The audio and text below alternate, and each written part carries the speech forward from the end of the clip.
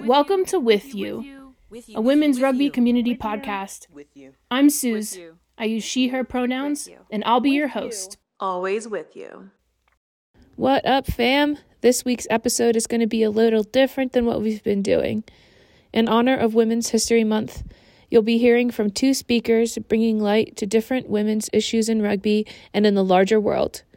The first speaker shares how rugby transformed her relationship to her body and in turn her relationship to other women. You can hear Leslie's full talk in Season 1, Episode 10. The second speaker is from a future episode set to be released later this month. She brings the perspective of a transgender athlete, reflecting on the current political climate where trans rights are being attacked around the globe and calling us to stand as allies against the injustice. Subscribe on Apple Podcasts or follow on Spotify and don't miss Grace's full episode. From both perspectives, I hope you remember that women will always be strongest when we stand together in growth and against oppression. I hope you feel into how important women's rugby has been in your personal coming of age and how it's contributed to your sense of belonging. I hope you reflect on and understand that true feminism must be intersectional. Part 1. I know a lot of people, they talk about the freshman 15. I went into to college at about 205 pounds, 5'4", and I ended up losing 60 pounds my first season of rugby. 60 pounds. Wow. That is so, wow. That is so much. It's so, because not everybody does that. Like, some people might lose weight, some people might put on weight, but like, that was a really transformative thing for you, right? Oh yeah. I mean, it was really powerful for me because, I was finding muscles I didn't know I had. I was learning that I could be a runner when I didn't know that I could. I really had just assumed that I couldn't. Yeah. I was learning how to take care of my body, and I was feeling, just stronger and more like myself, which was great. Yeah, that's so cool. Like, getting to know your physical body better helped you know, like, yourself as in total better. Being a lock, first off, too, also made you aware of your strength, because it's such a crucial position in the scrum, just to like support those props and then have people flankers hanging on you. But when I started playing with you, you were a flanker already, I think. So did that that came after your weight loss? Yeah, so that was sort of my aspirational position because I was, growing up, I was always too much, right? Too aggressive, too bossy, too whatever. And so my aspirational position when I first started was number 6. I wanted to be strong side flank. I wanted to make those hard hits right off the scrum. I really wanted that. So after the weight loss and getting more into shape and finding myself and finding other people who were better suited for second row, then I got to move into the flanker position. Yeah. I don't know if you remember Candace, but I remember Candace for sure. Yeah, but you remember what she was like? Candace is a badass. Yeah, like big, strong, very fast, aggressive. Really, like, she was one of those vets that I immediately was like, whoa, role model, intimidated, but also you're amazing. Like, I want to be like you when I grow up, right? Oh yeah. Yeah. Oh yeah, she was just really a strong person, a strong personality, and she was really blunt. And so I remember I was doing tackling practice. I was working with her, and she would of course just say, like, hit me as hard as you can. Nope, that's not it. Try again. Nope, you got to hit me harder than that. Try again. And so I started doing it, and she, like I said, she was very honest about everything, and she's like, we're gonna work off these roles, and and she would always talk about, like, as we got closer, talk about her experience growing up and, how she didn't eat healthy, and she, her parents didn't really enforce, healthy eating and exercising and stuff, and she had to work really hard for that. And so I really related to that story because it was pretty much the same for me. I didn't grow up eating healthy or even understanding, nutrition and exercise and things like that. So it was good to have somebody to work with that on. You mentioned this before. So part of coming onto the rugby team was you learning to have, or you becoming friends with women also, right? Yes. Yeah. What was it like before? that was really something that I had struggled with, especially I think in high school because I was always super involved in a lot of different activities, and I had a few close friends, but for the most part, a lot of my friends were guys. And I think because I did have somewhat of a competitive spirit, I didn't have, even though I was pretty assertive and I took on like leadership roles, I still didn't have a ton of self-esteem, and I just didn't have a great way of connecting with other women, so I just didn't. And I think, as I came into college, as I started finding myself more, as I started, working more with the rugby girls, then it was like, I want all of these women to be my friends. I want to empower other women to like find themselves too and to be strong and to do what they want to do.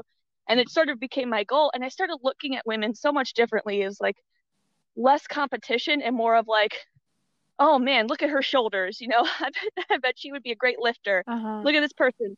She's so fast, man. She would be excellent as our fullback. Sure. It's just, you start really evaluating women for their strengths more.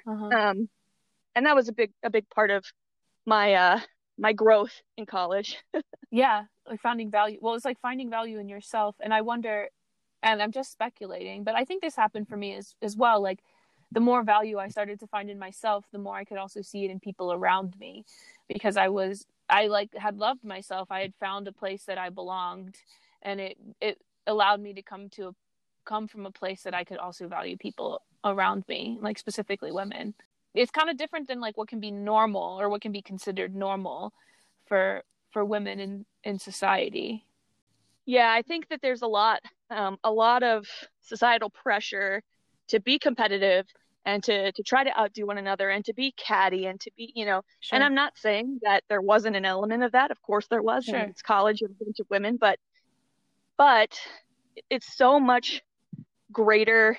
It's greater than yourself and greater than any one person when you start to work together as a team, realize each other's strengths and appreciate each other for what you're bringing to the table. Yeah, rugby culture was like, it's just wonderful for that too. I mean, even outside of your own team, like having socials with the other team and being like genuinely interested in them as people, and like also impressed by them for things that they did on the rugby field, and yeah, just coming from that place is huge. Part 2. So my name is Grace McKenzie. I am 28 years old. I play rugby for the Berkeley All Blues Women's Rugby Club. I'm really a forward at heart. I just love the physicality of it and being in the rucks at all times. Finding rugby was really like a coming home for me because it combines everything I love about other sports I've played. I think important for the context of this conversation, I'm a trans woman who plays rugby, which unfortunately today in the current conversation around trans rights is a hot button issue. And our participation in sports is being politicized to a degree that really hasn't been seen before. It got to the point in like September-ish of last year where I just decided I wanted to play high-level rugby and needed to be a part of a club that could be conducive to that. So I shipped over to the All Blues, and I've played with a lot of the folks over there anyways, either against them or with them, because some of our players did move over. So it was really easy to just integrate with that culture. And the All Blues really stepped up when we were doing the advocacy work against World Rugby with Rugby for All, boosting everything that we had. They came up with their own trans inclusion policy and passed it as part of their charter. They even at one point, through all of that advocacy work, out of the blue just sent me a scholarship, like a couple $100, just to like thank me for the work that I was doing. So unlike coming into Gate in the first time I ever played rugby, being very kind of trepidatious and feeling unsure whether I'd fit in or whether I'd be welcome. It was my first time playing women's sports. All those fears were allayed after the fact, but I was quite nervous in the beginning. None of those nerves with the All Blues. I knew that they knew who I was. They knew the person that I was kind of bringing to the pitch, and I knew that they didn't care about those parts of my identity. It was like, you're a woman who wants to play rugby. Like, please, you're welcome on the pitch with us. And I've had no issues whatsoever since joining that club. Wow. Yeah, that's big props to the All Blues for doing that, sharing your work, but also knowing that you were supported must have been such a great feeling. It really, really was. And like so me and my partner are getting ready to move to Brooklyn potentially in November of this year. And, I'm looking at the clubs out there. I know some folks at the Village Lions, some like Berkeley players currently played with NYRC, who's probably who I'm going to play with out there. But, as a trans woman, every single time I come into a new sporting environment, you have these like nagging questions of like, do I come out to people? If so, whom? If so, when? If they react poorly, what do I do? Like, what are my coaches going to think? What is this player going to think who has this background, who comes from this part of the country? And, those are pieces of baggage that you carry with you, like focusing on conditioning and learning the game and, training in the gym and all these things that people have to do to be successful at rugby anyways. Mm-hmm. And I think a lot of the conversation right now about trans inclusion, those sorts of barriers to access and barriers to participating in sports are not talked about. This like rhetoric is all about protecting women's sports. And when they say that, they really mean cis women.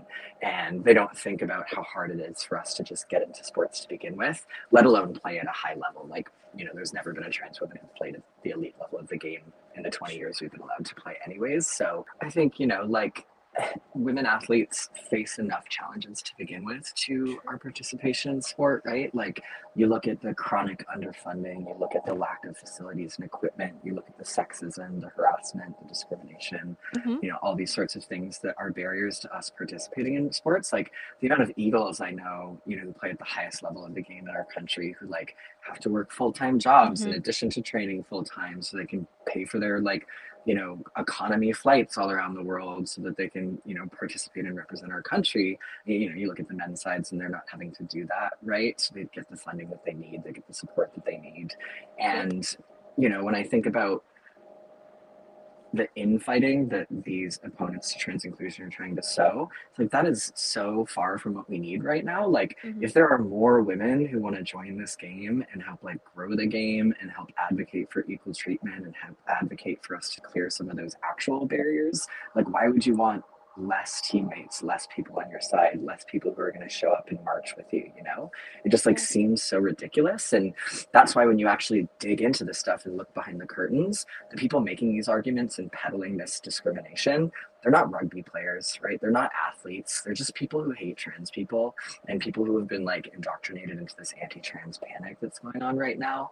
And it's like, we shouldn't be listening to those people. Like talk to your teammates, talk to people who actually play the game, talk to people who care about this, right? Like, I think what we're missing right now is allies, specifically cis allies in the sport, like getting pissed off, like getting as passionate as we get about, playing with our teams and winning championships and like screaming from the rooftops for the sisters in the game who, we're like a small minority. There's like 24 of us who play in the States, right? Like even if we were talking as loudly as possible all the time, online, on panels, whatever it was, like we're still just like a blip of sound in this like sea of conversation that's going on. And we just need allies to kind of step up and amplify our voices, or else we're just going to get drowned out, and that's what's going on, not just in our sport, but we've seen like over 150 pieces of anti-trans legislation introduced in the United States. Yes, some of them focused on sports as a wedge issue, but things that are really cruel, like focused on taking away access to healthcare for trans youth, focused on, I remember seeing this one in Tennessee where they now require businesses who allow trans people to use the bathroom they're comfortable in to post these like huge red, like aggressive signs basically warning cis customers that you might be in the bathroom with a trans person. Like I saw a segment on Fox News the other day where they were literally teaching people how to spot trans women in public, like giving them tutorials on how to hunt us, and it's like there's parts of this country now that I won't even travel to, and I say that as like a white, relatively affluent, passing trans woman who has a ton of privileges that some of my other sisters don't. And it just like 98% of media coverage of trans issues is coming from like vitriol, like right-wing media, and we've basically heard silence from the left or from the center, so there's no counter arguments being made. We're kind of just being left in the dust right now. So I think if this podcast reaches anybody, like that's the ask I have for you, like talk to trans people, read our stuff, and just like get loud, get pissed off, imagine yourself losing access to this sport and what that would mean for you and how devastating it would be, and like put yourself in our boots and just stand with us, because we're going to stand with you on issues that pertain to you and, you know, that are important to women everywhere. And I think we're just looking for a little bit of reciprocity right now. Yeah, well, there's our call to action. It's here, right? Mm-hmm. Right there. Yeah, Thank you. And we're here to help too, right? Like, I never say no to answering questions, talking about my experience. Like, I say that as a responsibility that I have because of the privileges I have. You know, like, if you're unsure about this and, you know, you're not settled on the science, quote unquote, right? And you want to talk to somebody who's gone through hormones, who's like seen their performance diminish, who has the data to back it up, sources that aren't biased and discriminatory, just reach out, ask. You know, I'm an open book about this kind of stuff, because demystifying the experience is the best way for us to build empathy with other people. Less than 1 in 4 Americans actually know an openly trans person in their life. So if you have no context on what our experience is like, I don't fault you for failing to build empathy with us, you know, but it is your responsibility to get out that bubble and actually connect with folks and learn about their experience, so you can show up as an ally if that's something you want to do.